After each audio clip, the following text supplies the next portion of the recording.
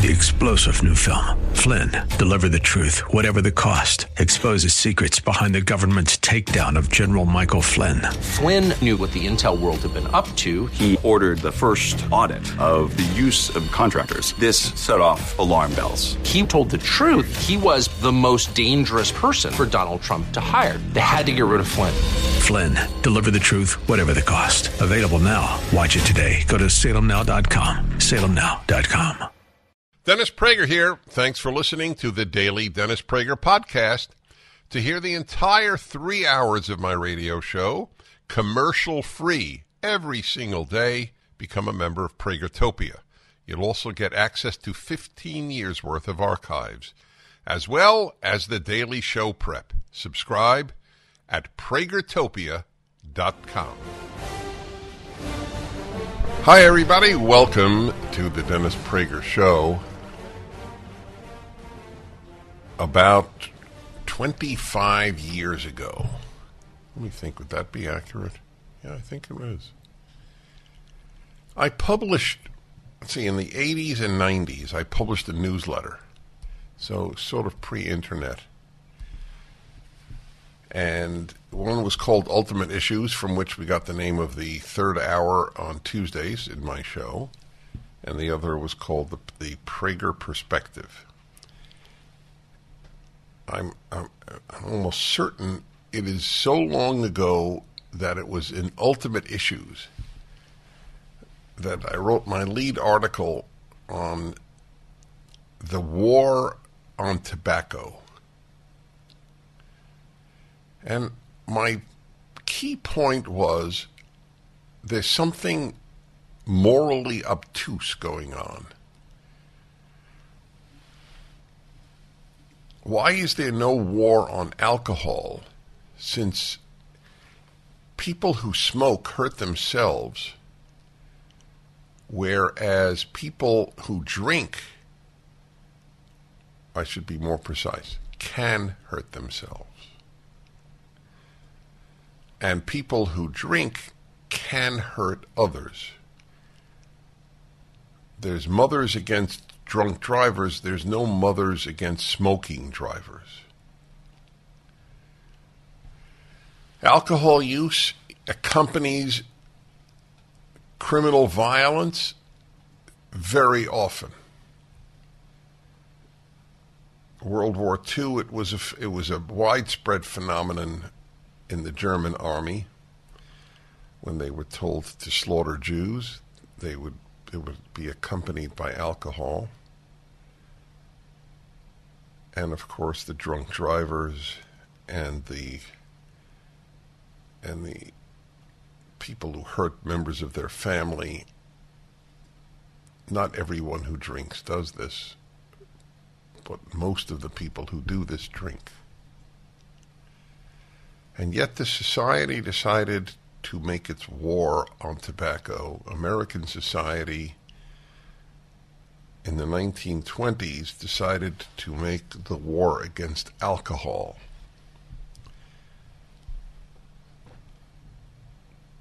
Prohibition was a mixed bag, but largely it didn't work.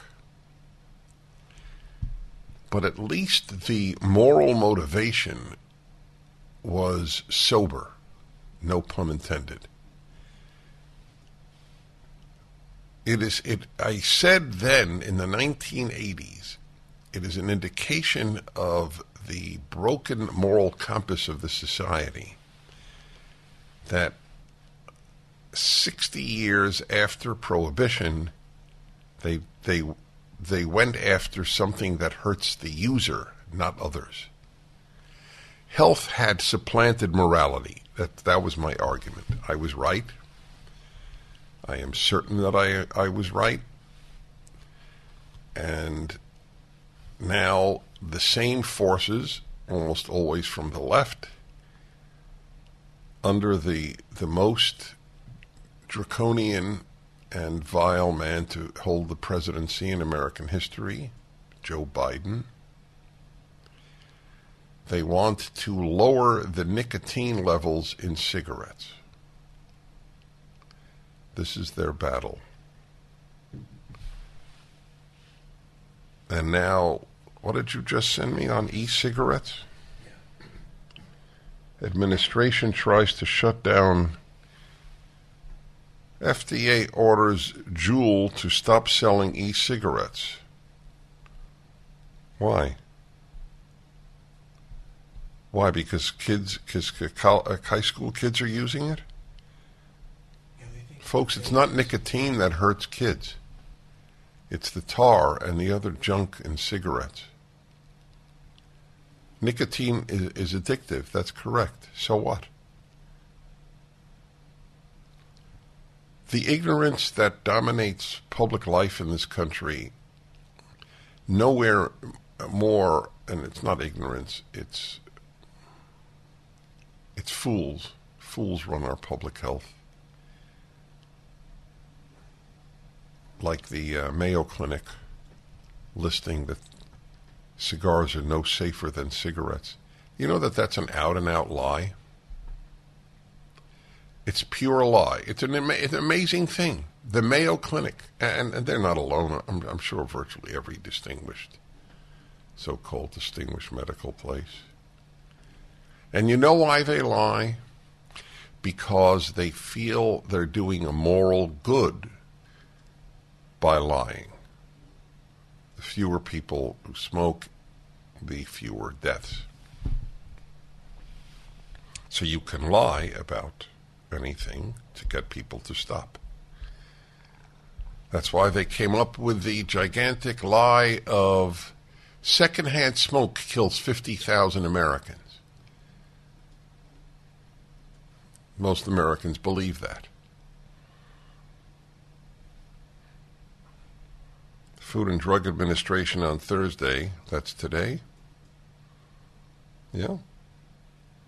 ordered Juul, Juul, to stop selling e-cigarettes on the U.S. market, a profoundly damaging blow to a once popular company whose brand was blamed for the teenage vaping crisis. More teenagers than ever are dying, being killed by fentanyl. And they're going after e-cigarettes. They opened up the borders, this administration, to enable fentanyl to come in from Mexico. But they're going after e-cigarette companies. I'm sure a lot of parents don't want their kids smoking e-cigarettes. So I have a question. Why? On the list of things that would trouble you, why would that be even on the list? Nicotine? So they'll get addicted to nicotine? So what? Nobody's ever answered my so what question. Now you might say, oh, well, you smoke cigars, you're addicted to nicotine. And by the way, people say that all the time. The ignorance is now a non-issue to a lot of people. There's zero addiction in my life to cigars. Zero. Not only do I go a full day a week without smoking cigars on my Sabbath because of the ban on lighting a fire in the book of Exodus. I'm sure it's a very obscure law. I explain it. It's very profound, incredibly profound law. I explained it in my commentary on the book of Exodus. And I often go days. If I'm on the road and I don't have the time or access to a cigar lounge, it's a relaxing thing for me. And for the record, 99% of cigar smokers don't inhale. We don't smoke. The cigarette smoker smokes for nicotine. The cigar smoker smokes for taste. It's a very, very, very big difference. But even if I were addicted to nicotine, so what? It's about as innocuous a thing to be addicted to as exists. I'm not addicted to controlling people's lives, which the left is addicted to. The order affects all of Juul products in the U.S. market, the overwhelming source of the company's sales. Juul's sleek vaping cartridges and sweet-flavored pods helped usher in an era of alternative nicotine products that became exceptionally popular among young people and invited intense scrutiny from anti-smoking groups. Anti-smoking groups, these are people like the environmentalists who found the cause, think they're wonderful human beings for suppressing others' rights in the name of health. Health über alles is a concept I came up with very many decades ago. You saw it in the lockdown, in keeping kids out of school. In the name of health, you can do anything you want. We return 1-8-PRAGER-776.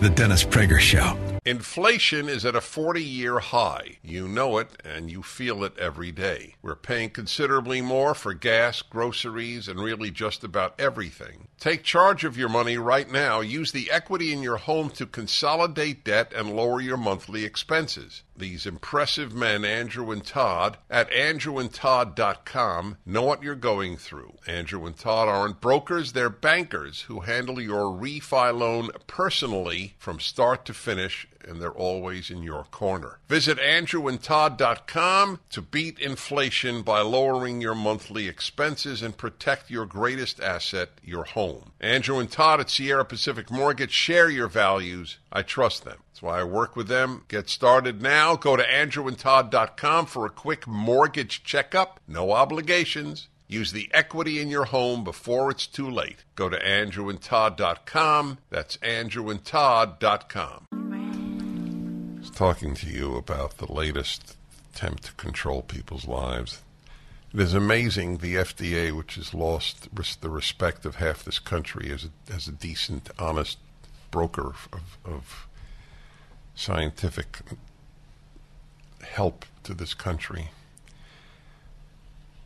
The Association of Vapors, the American Vapor Manufacturing Association, their spokesman Amanda Wheeler, the president, not spokesman, said, measured in lives lost and potential destroyed, FDA's staggering indifference to ordinary Americans and their right to switch to the vastly safer alternative of vaping will surely rank as one of the greatest episodes of regulatory malpractice in American history.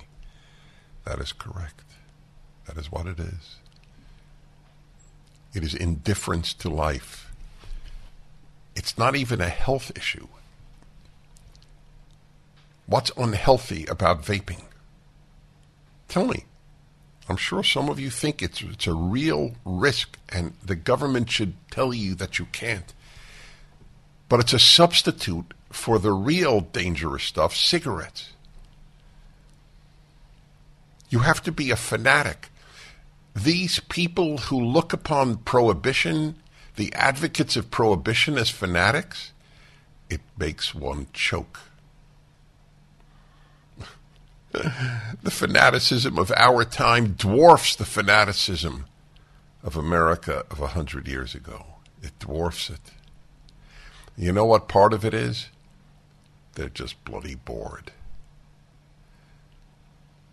Do something, do something, do something, do something. Regulate more Americans' lives. Control more behavior.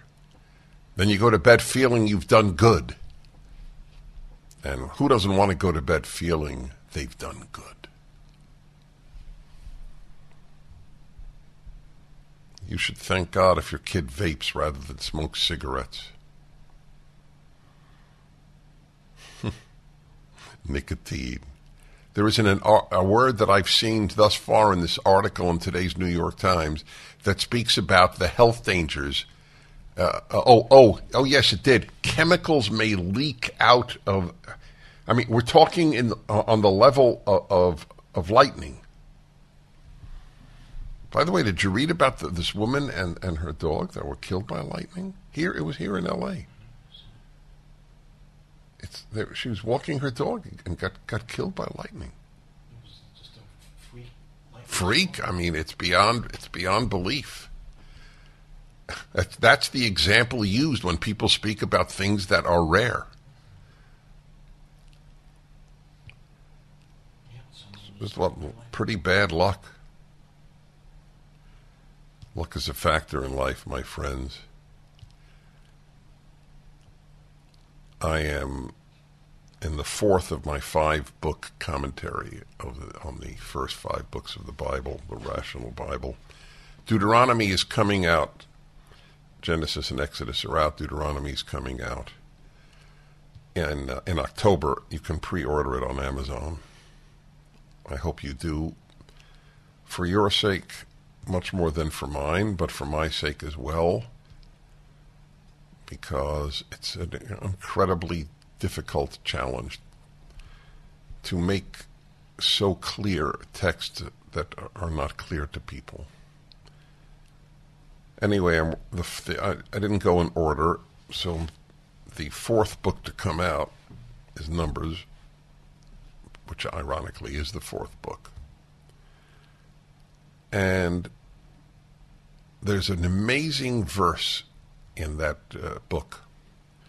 Moses was a humble man, more humble than anyone else on earth. It's an amazing thing. So I have an essay on humility. What is humility? Can you know you're humble? I'll talk about that another time. It's a great subject. Can you know you're humble if you're humble? But the reason I raise it is, one of the reasons everybody should be humble is that no matter how much you have attained in life, there was good luck involved. No matter how hard you worked, just one simple example. The fact that you were healthy enough to do it. I remember when I was very young, one of the greatest cellists on earth was a woman named Jacqueline Dupre. I actually saw her play in the year she was British. The year I studied in England. She was young, beautiful, and spectacularly talented cellist. Married to one of the best-known classical musicians, Daniel Barenboim. He's a pianist and now conductor. She got multiple sclerosis, I believe it was, and then died in her 30s.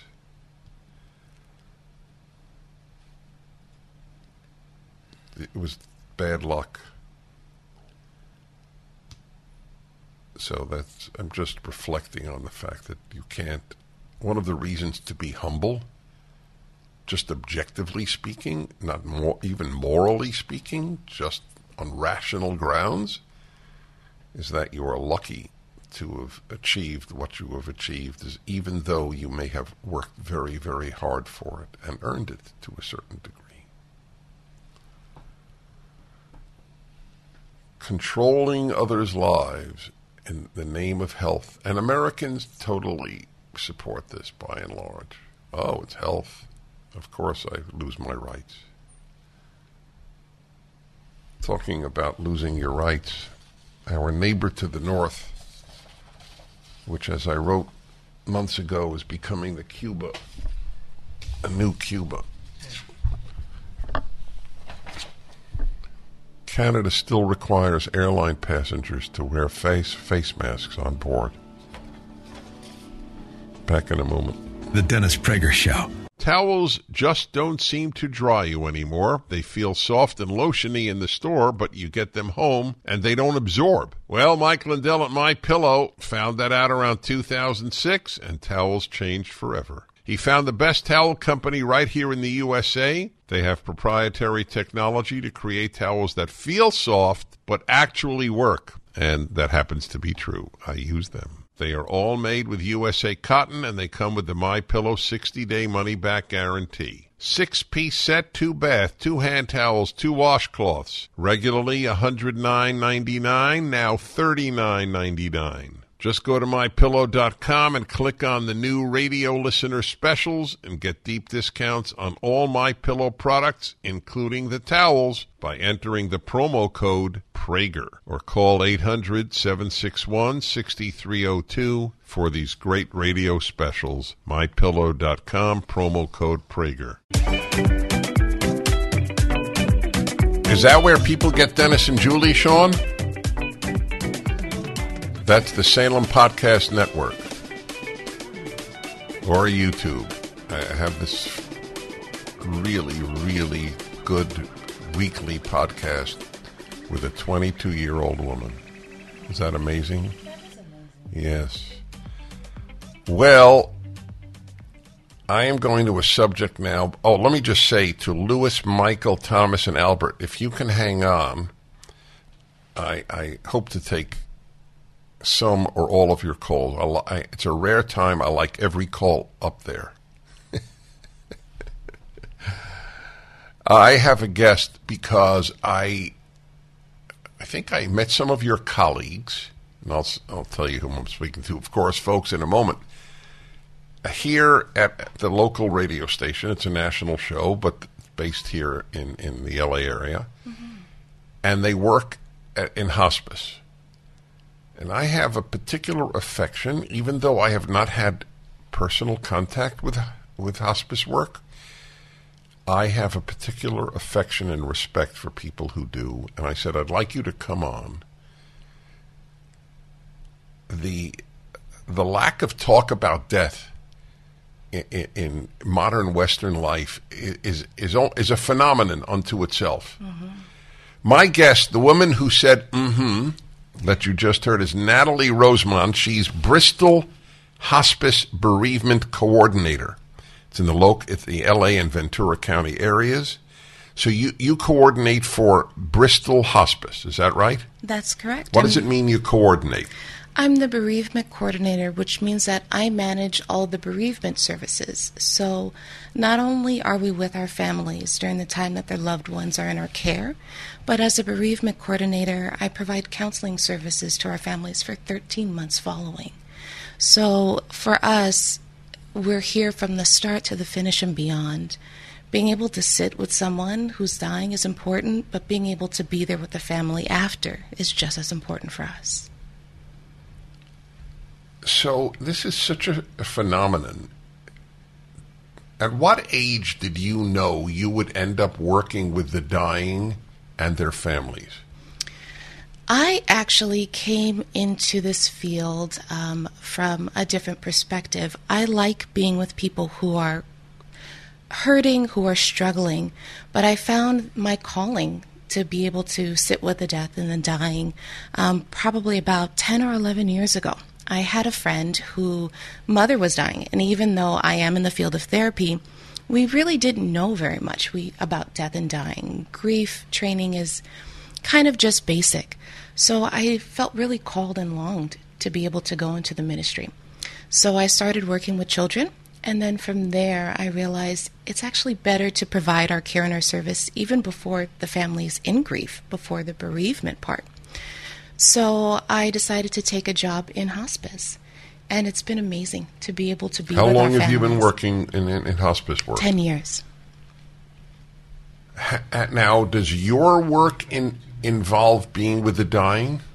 Yes, I provide anticipatory grief with the families, so I sit with them, I talk with them, we work through all of the steps and the processes even before their loved ones are gone. And then I walk with them for the following 13 months and continue to provide support with all the firsts that come up. I think, is it fair to say, let's put it that way, so I shouldn't even say I think, is it fair to say that the average individual would think that at least in some respects you have a depressing job? Absolutely. I get that a lot. I get a lot of, isn't it hard? Isn't it heavy? People don't like to talk about it. It's a taboo subject. But it's something that we all go through. It's something that we're all going to face in one way or another in our lives. We're human. It's part of life. So is it depressing? For me, because I have a heart for it, I actually feel honored. And I feel touched that people share their loved ones with me. Being able to walk into someone's home at such an emotional and heavy and dark time, and to be able to provide that support and be that rock, it feels more of an honor than to be depressing. So you don't leave a day's work down? I cry. I cry a lot. Oh, that's interesting. Mm-hmm. But it's part of it. And I miss a lot of my patients and a lot of their families. And that part gets to be heavy, but it's not really depressing if I do my job right. All right, hold it there, because I have so many questions. This is not an ad, folks. This is Exploring Life and Death. The American public is getting pinched right now. Terrible leftist policies like shutting down the Keystone Pipeline have you paying way more than you should for gas, which also raises the cost of your grocery bills. Hard to depend on government, but you can depend on Pure Talk. Because Pure Talk gives you 4 lines of talk, text, and data for just $64 a month. 4 lines. It's only $16 a line. Believe it. Pure Talk saves the average family over $900 a year. I'm a customer, the 5G coverage, most reliable network in America. U.S. customer service, keeping jobs right here in America, and the CEO is a U.S. veteran. Stop giving your money to Verizon, AT&T, and T-Mobile and supporting their causes. Switch to Pure Talk. Just dial pound 250 and say Dennis Prager and get 4 lines for just $64 a month. And with Pure Talk's no-risk money-back guarantee, you won't regret this. Dial pound 250 and say Dennis Prager. Hello, everybody. I'm Dennis Prager, and I welcome you back or to the show. It's a 3-hour show. If you can't hear all 3 hours, go to Pragertopia.com. You can hear all 3 hours whenever you want without commercials. Pragertopia.com at the minimal price of between $5 and $6 a month, which, as I said the other day, I hope I didn't offend anybody, I have to believe is affordable to virtually everybody listening. $5 to $6 a month, if that's a burden, I mean this with only respect, then obviously one is in a desperate situation financially. It's not an ad, that's not said to be an ad for the Pragertopia subscription. That's just said as a generalized principle. Spoke last hour about the banning of e-cigarettes, putting this company out of business by the Biden administration. Which there are no limits to the Biden administration's attempt to control everything. These, what is it, the red flag laws, is that it, about the guns? The red flag? That John Cornyn and some other fools who are Republicans, I am so disappointed in John Cornyn. Maybe I shouldn't be. You in Texas know him better than I. You're telling me that without a warrant, without a criminal behavior, somebody could say, you know, my neighbor is a crackpot. You should take away their guns? I mean, am I misunderstanding the law? These people are prophets. They know who will use a gun immorally. Then, by the way, if indeed this thing is serious, you should take the gun away from every single gang member. Correct? You're a member of a violent gang, they should take your gun away. They won't, though. Most of the gangs that are engaged in this violence are minorities, and it'll be called racist. Anyway, back to the issue that I started with. I want to read to you a line here from the article. The article in today's New York Times: FDA orders Juul to stop selling e-cigarettes. A decisive blow to once popular vaping brand that appealed to teenagers. This is the war on nicotine. Why? Because it's addictive? Do you realize how little people think through issues? So it's addictive. So is caffeine. Why don't we ban coffee? Why sell coffee to teenagers? Or to anybody? This is banned to anybody. Even the New York Times article, which of course the New York Times agrees with any controlling thing in the name of health. Nicotine itself is not the cause of lung cancer and other deadly ills from smoking. Oh. So what's the problem with nicotine? But the drug is exceedingly addictive. Oh. Drug? Is caffeine a drug? Why is nicotine a drug? The manipulation of language on the left is always remarkable to me. It's exceedingly addictive. So what? Nobody has ever answered my question. Not one doctor who's called this show. Of course, doctors in general, of course, they believe in the use of government to suppress what they think is health worthy of suppression. Doctors, in general, doctors' commitment to liberty is zero. The vast majority of doctors were totally on board with you're fired if you don't get the vaccine. A vaccine which is not a vaccine. Vaccines that last 6 months aren't vaccines. Just for the record, folks, it's the first vaccine in history that lasts 6 months. They're fine with it. The medical profession is just fine with it. We think it's unhealthy. We'll force you to stop. In the name of health, liberty is worthless. Yeah, nicotine is addictive. So is caffeine. I know religious Jews who take caffeine suppositories on Yom Kippur, the most holy day in the Jewish calendar, a day where a Jew fasts for 24, 25 hours, and they get headaches, and it's very difficult for them to go a day without their caffeine. It's actually probably harder for the caffeine addict to go a day without caffeine than for the nicotine addict to go a day without nicotine. Why isn't that banned? For those of you like the last caller of the last hour who said, oh, it's addictive. And he said he's a new listener and he's agreed with everything, and now he was appalled that I would not give a damn about it being addictive. I appall people on a regular basis. Turns out, though, that in virtually every single instance over time, what people found appalling turned out to be right. People were appalled that I said that the lockdowns were the greatest mistake in international history.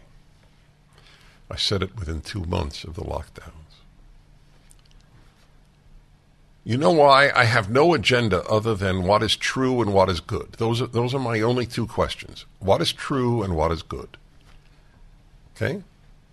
In the case of nicotine, it is true it's addictive, but I don't understand why that is a big issue.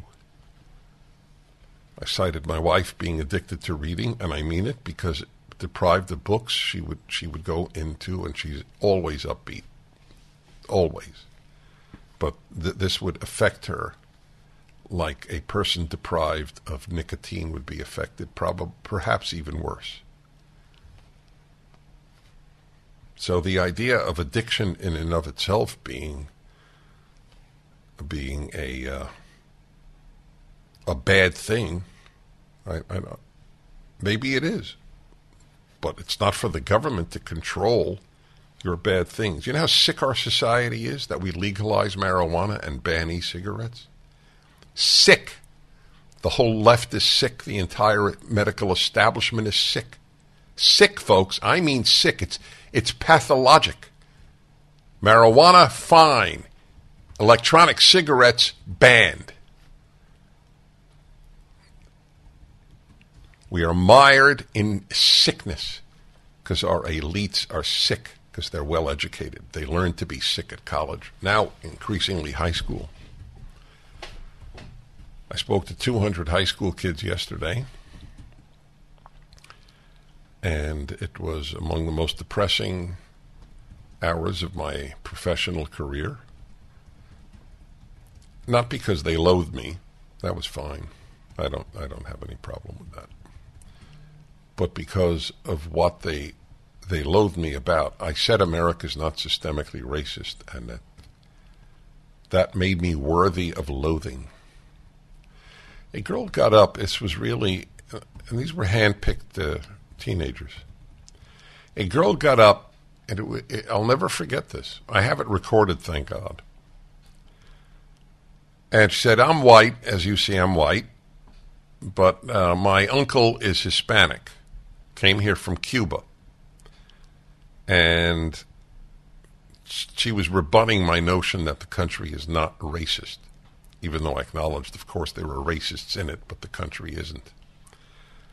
What was her example of her uncle being the victim of racism in America? He has an accent, and therefore people treat him poorly. Example, at an airport once, he was called out to have his luggage checked again. Because, why? Because he had a Hispanic or Spanish accent. Wow. I gotta say, that really indicts America, doesn't it? We'll be back. The Dennis Prager Show. A guy called me last week and asked me, because I frequently say that the left is afraid to debate conservatives, which they are.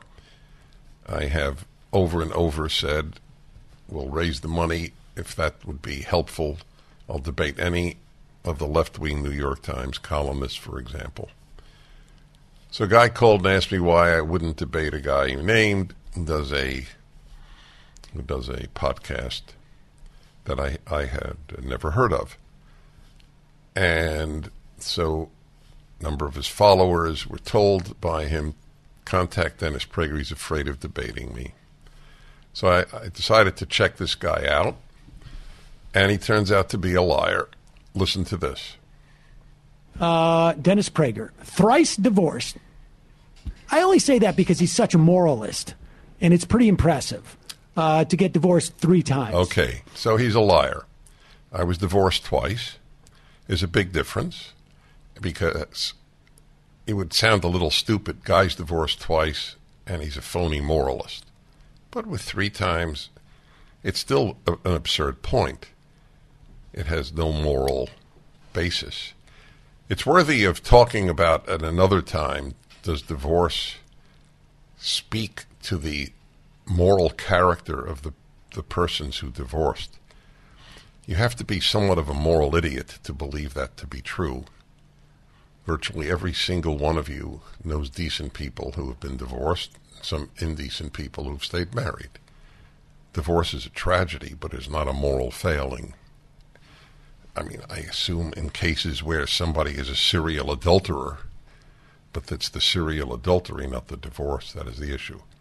So he lied about it. If you Google Dennis Prager divorce, anything that comes up, Wikipedia, anything, is I was divorced twice.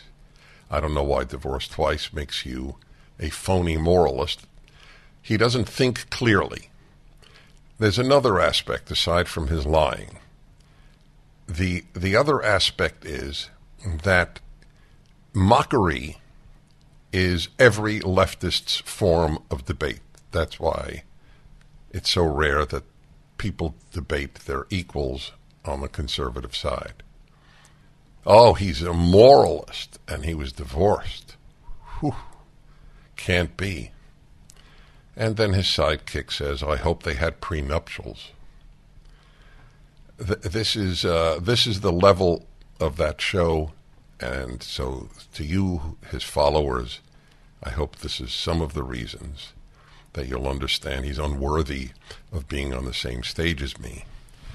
But here's another proof that all he wants is to raise his profile. I went to the site, and here is the number of views he views his podcast gets. This is, I put in his name and his show. The latest, 19,000. One before that, 36,000. One before that, 3.9 thousand. One before that, 17,000. The one before that, 24,000. The one before that, 34,000. The one before that, 34,000. And then there's 86,000. How did that happen? Because it's about me. Just mentioning my name tripled his views. Proof. The only reason this guy has told his sycophants that he wants to debate me is to raise his profile. That's not my job. Okay, I hope that answers. I'm sure he'll apologize for lying about me. I don't care if he does, to be honest, but it is what it is. The whole thing fascinated me for the obvious reasons that I just offered you. All right, let's see here. Well, that's right. That's correct. It's very interesting. That's right. Very good point. Doug in Atlanta. Sugar is very addictive. That's right. He's absolutely right. Sugar, nicotine. Caffeine? Why are they picking on nicotine? There's no reason. There is no valid or rational reason. It's all emotional. That science has been reduced to emotions by the FDA, CDC, NIH is very scary. Because where they see smoke, even though it's vapor in the case of vaping, people freak out. Not marijuana smoke, interestingly. My contempt for Biden and the FDA is so deep that it's almost difficult for me to control myself. Yes. Okay, let's see. Take a totally different call. Michael, Sun Prairie, Wisconsin. Hello. Hello. Hello. Hi. So I was watching some videos of Tim Pool and Charlie Kirk. I think you're familiar with both of them, right? You know I am, so why did you ask the question? I was just on Tim Pool's Timcast, and Charlie Kirk and I have long been associated. Okay, well, both of them have already debated Sam Cedar. You know you're afraid of debate, so you should really just get on it. You know the Okay, so one of his I'm afraid to debate. I'm afraid, okay. If you believe that, you probably believe I'm divorced 3 times. Okay, fair enough. Let's go to Austin, Texas, and Gene. Hello, Gene. Hey, Den. Hi. Hey, Dennis. Nice to talk to you. I'm also thinking, what's really addictive is food. People are over-addicted to food. Anyone, maybe even shopping in a grocery store, shouldn't be allowed to buy chips, if they appear to be overweight.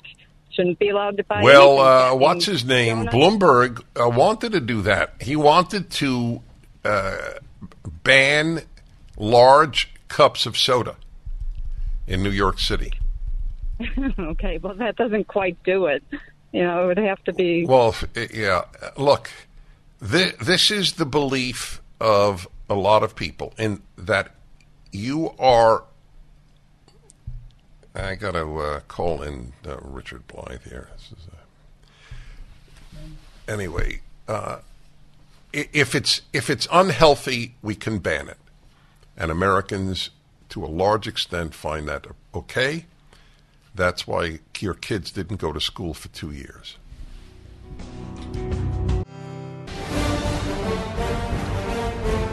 Well, everybody, I often say we talk about everything on the Dennis Prager Show. The following will be one example of that. I'll actually talk to you about a Hollywood star who's no longer with us. Let me give a little preface here, because there is a book out titled Errol Flynn, The Illustrated Life Chronology. I have the author on. He's an American living in Germany, Robert Florzak. And I will say I have never seen a book like this. And I will be very specific in why I say that. It has essentially, Robert Florzak, the author, has essentially taken one of the greatest stars in Hollywood history and almost described what happened almost every day of the man's life. I don't know how he unearthed all this information. He says it took 10 years. I think I got that right. But even if you have no interest in Errol Flynn, if you may not have even ever heard of him, although there is a famous old saying called "in like Flynn," I won't explain it because it's a family show. But you may know of him because of his starring in one of the greatest films ever made in Hollywood history, and that is Robin Hood. The Adventures of Robin Hood. And he was not literally, but figuratively, a true lady killer. His affairs with women mesmerized the American public during the heyday of his career, I assume the 30s and 40s, but I'll get all of those details from the author. I'm just telling you, I did not have a particular interest in Errol Flynn. I certainly knew of him. I have seen The Adventures of Robin Hood a few times, but the book is riveting. And I welcome Robert Florzak to the show. Robert,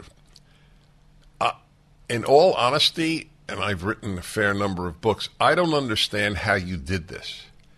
How did you find out what he did on any given day? It was a gradual process. Thanks for having me on, Dennis. I started collecting things on him early on as a fan. It was a hobby, and you understand hobbies as well as anybody. Yep. And after a while, the collection started to get growing, and I would get tidbits of information here and there and start collecting them into a file that started to look chronological. And at a certain point, my wife had suggested, why don't you do something serious with this? So at that point, I started looking into the different sources I could go to fill in the gaps. And there were many. There were newspaper archives. I must have gone through several thousand old newspapers and magazines. You can get them online. Some of them are difficult to get for the average person. Through one of the archives, they gave me a link that archivists and schools can access to old printed materials. So I did that, but also the Hollywood archives themselves, particularly the Warner Brothers archives. He was a Warner Brothers contract star for most of his career. And that particular studio did a great job in saving everything. Other studios like MGM, for instance, threw everything out. Wow. You lucked out. Yeah, I sure did. Unfortunately, he did 2 films for MGM, and I couldn't get the daily information on those. So there were a few gaps. Oh, how interesting. Yeah. Have his does he have descendants? Yes, he had 3 wives and 4 children. Amongst the 3, 2 of his 4 children are still living. 2 daughters from his. What do they think wife. Of your work?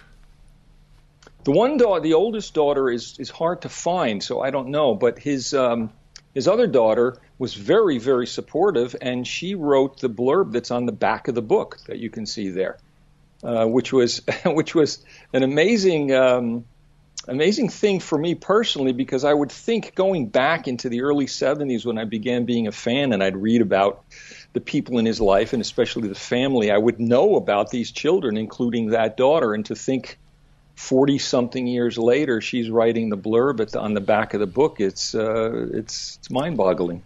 Why did you fall in love with Errol Flynn? It sounds maybe a little simplistic because it's been said many times that the thing about him is he was the guy that every boy and guy wanted to be and every girl and woman wanted to be with. Mm-hmm, mm-hmm. And he really was a storybook hero come to life. As I mentioned in the book, the interesting thing about him is that he's somewhat addictive. You start learning about him, and you want to know more and more, and it's a very fascinating process, which you sort of began to describe at that top of the show here. You didn't know much about him, and then you start looking into the book, and it just goes on and into depth. That's what right. he's all about. So it goes from level to level. When you're starting out and you're younger, nobody did so many heroic films like that. So you get into him on that level. Then you start learning about the real life, and that becomes interesting. And it just goes on and on. Well, so let's describe him for those who have never heard of him or seen him. So, again, his most famous film, am I right, is The Adventures of Robin Hood? Yeah, probably. Okay. That's the film he's probably best known Is it fair to say he was preternaturally handsome? Oh, absolutely. There were many people in the field, technically, cameramen, cinematographers, even producers, who said you could not photograph him badly. In his peak, his total physical nature was near perfection, and so that's one of the items on the checklist of why he's so interesting. It's not just the films, it's not just the adventurous real life, but it's him himself physically, and as I mentioned in the book, even his voice, which was a beautiful instrument. That's right. Until later on, when it started to go bad with his lifestyle. So you probably know him better than, I assume, anybody living, with the possible exception of his daughters, and you probably know certainly more about him than they do. Did he know how gifted he was in looks, let's say? Yes, he did. And he even mentioned it, that after a while he actually didn't like the whole idea. Really? Why? Yeah, well, because I think he knew in the beginning it helped open doors for him. I mean, there are a lot of things you can read about how people would remark when he would walk into a room. I mean, everybody was just hushed at this almost perfection of looks. Yes. Yeah. As a matter of fact, he did a film called Perfect Specimen, which was almost about that. But yeah. In the beginning, it opened doors, and obviously wanting to finally succeed at something in life, he was very happy with that. But after a while, it started to wear on him that the looks were the issue, and he said he at times he didn't even want to look in the mirror anymore. And as he started to age, and it would show, he at times even mentioned that he was happy that was starting to happen to him. Not many people say that. I've had that experience as I look at myself. Yes. Because it's understandable. Yes. No. My looks have been a burden. So I relate to Flynn. So how many stars were bigger than Errol Flynn at his heyday? That's an interesting question. You could argue that there are 2 or 3 that are bigger than Flynn for various reasons. Clark Gable is. Humphrey Bogart is, and even probably James Cagney. They were all contemporaries. Gable probably because of Gone with the Wind, which is the most successful film of all time based on ticket sales. Flynn had a special. He was a special genre, so it worked very well for him in the 30s and 40s. But once that genre became somewhat passé with the public at large, it didn't work for him anymore. Whereas other actors, like Bogart, for instance, his whole persona works very well for modern audiences because he was a modern type. Boy, is that true. All right, hold on there if you would. Robert Florzak, the author of Errol Flynn, The Illustrated Life Chronology. The book is up at DennisPrager.com. It will mesmerize you. Hey, everybody. Dennis Prager here with Robert Florzak. And his book is up at DennisPrager.com. It's about Errol Flynn, the great star of, what would we say, the 30s and 40s in particular, in the golden age of Hollywood. Yeah. And many of you would know him from the classic, truly amazing film, The Adventures of Robin Hood. By the way, before I want to read a little of what people wrote on Amazon about your book. It's because it is unique. And I'm not a big Hollywood fan.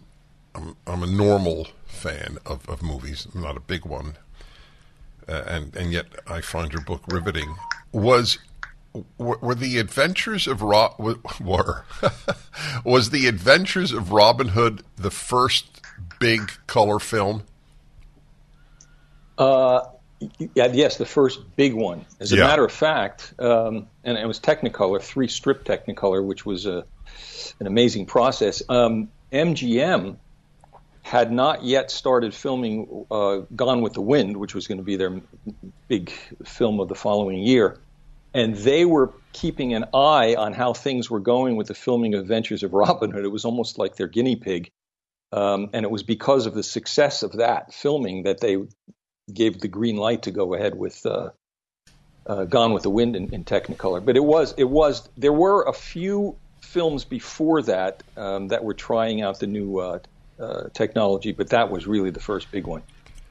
Folks, here, if you go to Amazon and you look up the Errol Flynn book, a landmark work and a stunning book, a towering work that matches its iconic subject, absolutely great, 5-star plus, spectacular. They're all right. I don't know how he did it. I mean, it's also magnificently illustrated. Virtually every page has illustrations, a diary, the person in his life, and that is Errol Flynn.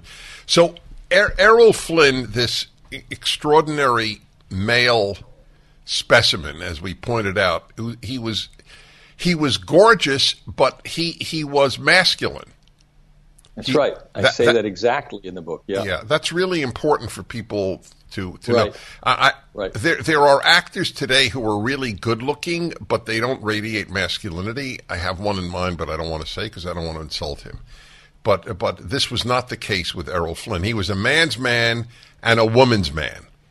Yes, and also quite learned and educated. Get a little extra light here, I think. Yeah, that's better. Yeah, that's good. Yeah, that is good. His I just want to say, with the electricity bills being what they are in Germany, I'm very grateful to you for turning on the light. Yes, I just realized it myself just now.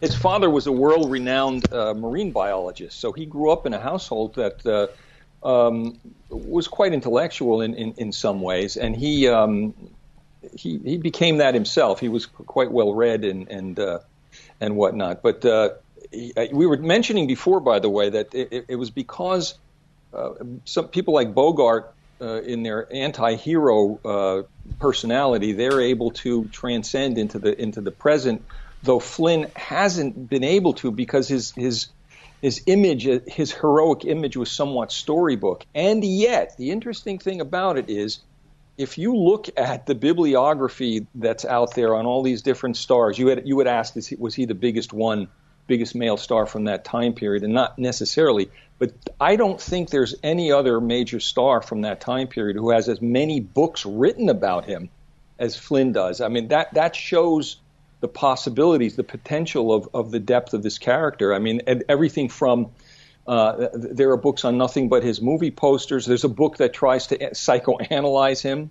There's one that came out just recently, for instance, by Kevin McAleer. It's called Errol Flynn in Epic Life, where he writes the entire biography of Flynn with the same rhyming scheme that Lord Byron used to write Don Juan, which, of course, was a character that Flynn portrayed in one of his greatest films. So it goes on and on. There are just constantly books about coming out about this character, and it never ends.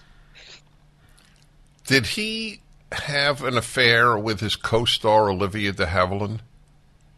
No, there's rumor, and people in the Flynn world like to debate this and whatnot. She made a passing comment supposedly to another actor that did go on, but then later on clarified that didn't happen. You're talking about Olivia de Havilland, of course, and my belief is had that gone on, it wouldn't have been kept a secret for 75 or 80 years. Right. No, that makes sense. Never she was the co-star, folks, in the Robin Hood movie. That's the only reason I mention her. Name some of the, if there are household name actresses that he did have affairs with. Oh, well, practically every other co-star in his film he probably did. Ann Sheridan was one. Boy, where do I start? A lot of them, a lot. And he, the odd thing about the statutory rape trial, which you may want to bring up shortly, was that the joke was that he certainly didn't need to push himself on women. All of these women came at him from every angle, every day, and the big actresses were no different.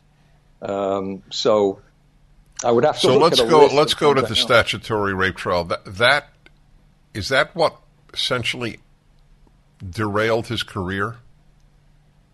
Not really. It was thought it was going to, and he was certainly terrified. What year was that? Well, it blew up in late 1942, and the trial itself was January and February of 1943.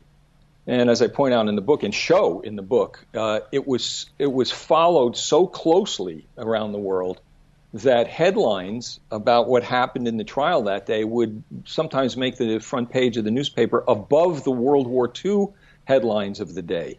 Wow. That's how much people were into it. And so what was he accused of?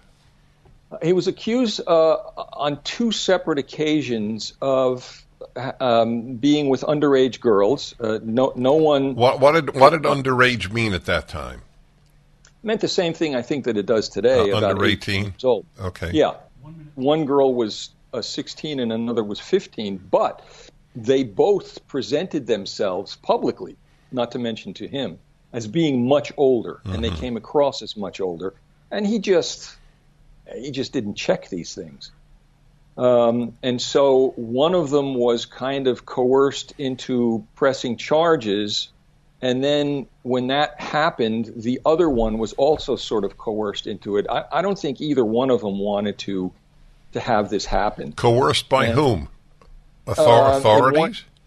Yes, and in another case, the parents, or at least the mother of one of them. All right, we'll continue. I'm just riveted by the book and the subject, even though I'm not a major Hollywood aficionado. Errol Flynn, The Illustrated Life Chronology. Robert Florzak, back in a moment. The Dennis Prager Show.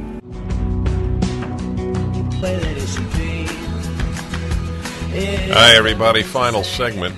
Didn't expect it to go an hour. It's a credit to my guest, Robert Florzak, author of Errol Flynn, The Illustrated Life Chronology. And my God, it is illustrated, and my God, it is a life chronology almost every day of Errol Flynn's life. Even if you never heard of Errol Flynn, you will know him pretty well perusing through this beautifully produced book. I might add, I should have said it earlier, that Robert Florzak, is a Renaissance man. I use the term very rarely.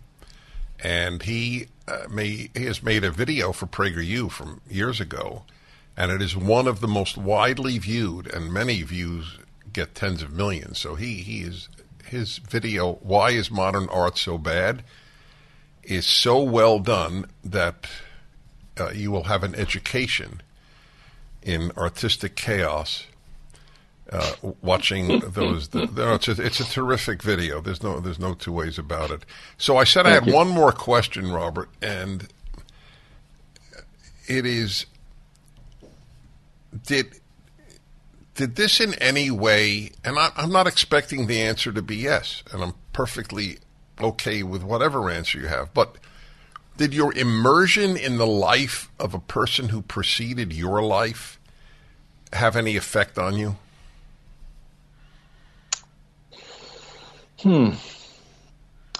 Probably not in the ways you're, I don't want to say it's a leading question, but I think I know the type of thing you're getting at. But it did, I mean, I really was involved with this guy's life by the end, and I knew his life before this, but by the end of the research and day by day, at the end of his life, I was exhausted because of him. And it did make me think more about the idea of being careful of what you wish for. Oh, see, that's what I meant. You know, I wanted to know what lessons. Yeah. Really, that's what I'm asking. Any lessons you drew? Yeah, because as you go through this book, and I would like the listeners to know that this is not your typical biography. I mean, you don't even have to read it from cover to cover. Right. It's all facts, day by day. And pictures. It's important really, to note. Yes, and imagery of photos, documents, letters, and that kind of thing. You're inside this person's life as you're going through this, and you get a sense of what it feels like, and you realize it's not easy being on the top like that. Mm-hmm. Well, he wasn't shallow. I said earlier, a deep man in a shallow world. Mm-hmm. Well, you bring it to life. I hope you'll do me next. The Illustrated Life Chronology, Dennis Prager. That's right. I'm one of your hobbies. That's true. Folks, you'll thank me for the book. This was great. Dennis Prager here. Thanks for listening to the Daily Dennis Prager Podcast. To hear the entire 3 hours of my radio show, commercial-free, every single day, become a member of Pragertopia. You'll also get access to 15 years' worth of archives, as well as the daily show prep. Subscribe at Pragertopia.com. 3-star General Michael J. Flynn, head of the Pentagon Intelligence Agency, knew all the government's dirty secrets. He was one of the most respected generals in the military. Flynn knew what the intel world had been up to. He understood its funding. He ordered the first audit of the use of contractors. This set off alarm bells. The explosive new documentary, Flynn, Deliver the Truth, Whatever the Cost, uncovers the facts behind this scandal. Flynn told the truth. He was the most dangerous person for Donald Trump to hire. I find out the worst enemy that I'm going to face in my life is right here in America. They took my assessment and they wanted me to change it. And I was like, I'm not changing it. They had to get rid of Flynn. With in-depth interviews, archival footage, and never-before-seen personal records of the man behind the headlines. I just felt like I was drowning. Flynn, Deliver the Truth, Whatever the Cost. Available now. Watch it today. Go to salemnow.com. salemnow.com.